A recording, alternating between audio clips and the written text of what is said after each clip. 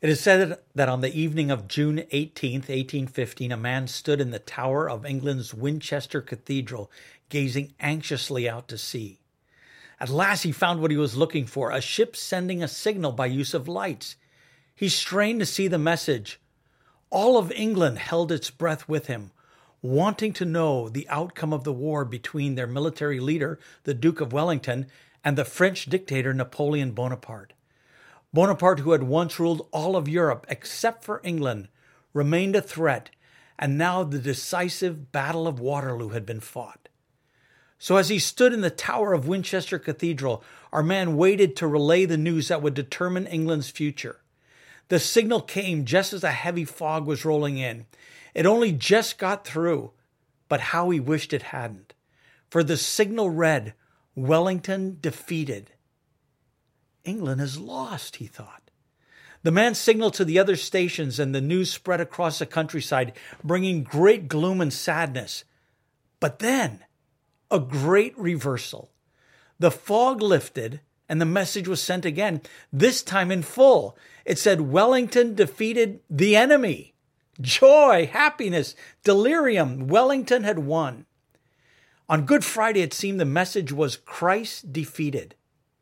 But 3 days later, we discover that the message had not been received in full. The resurrection reverses what we initially thought and declares Christ defeated the enemy. The enemy of our souls tempts our flesh by selfishness into sin. Life can feel so hopeless as we live in defeat. Paul asks, "Who will set me free from the body of this death?" Then answers in the next verse, "Thanks be to God through our Lord Jesus Christ." Jesus has defeated the enemy and gives us the power to do the same. And our response is to give thanks. A few years ago, I stood on the field where the Battle of Waterloo was fought. It's hard to imagine that 39,000 men were killed and wounded in this place. Bone fragments can still be found in the dirt. But the smell of gunpowder, the noise of guns firing, the screams of men dying, the fog of war has all been replaced.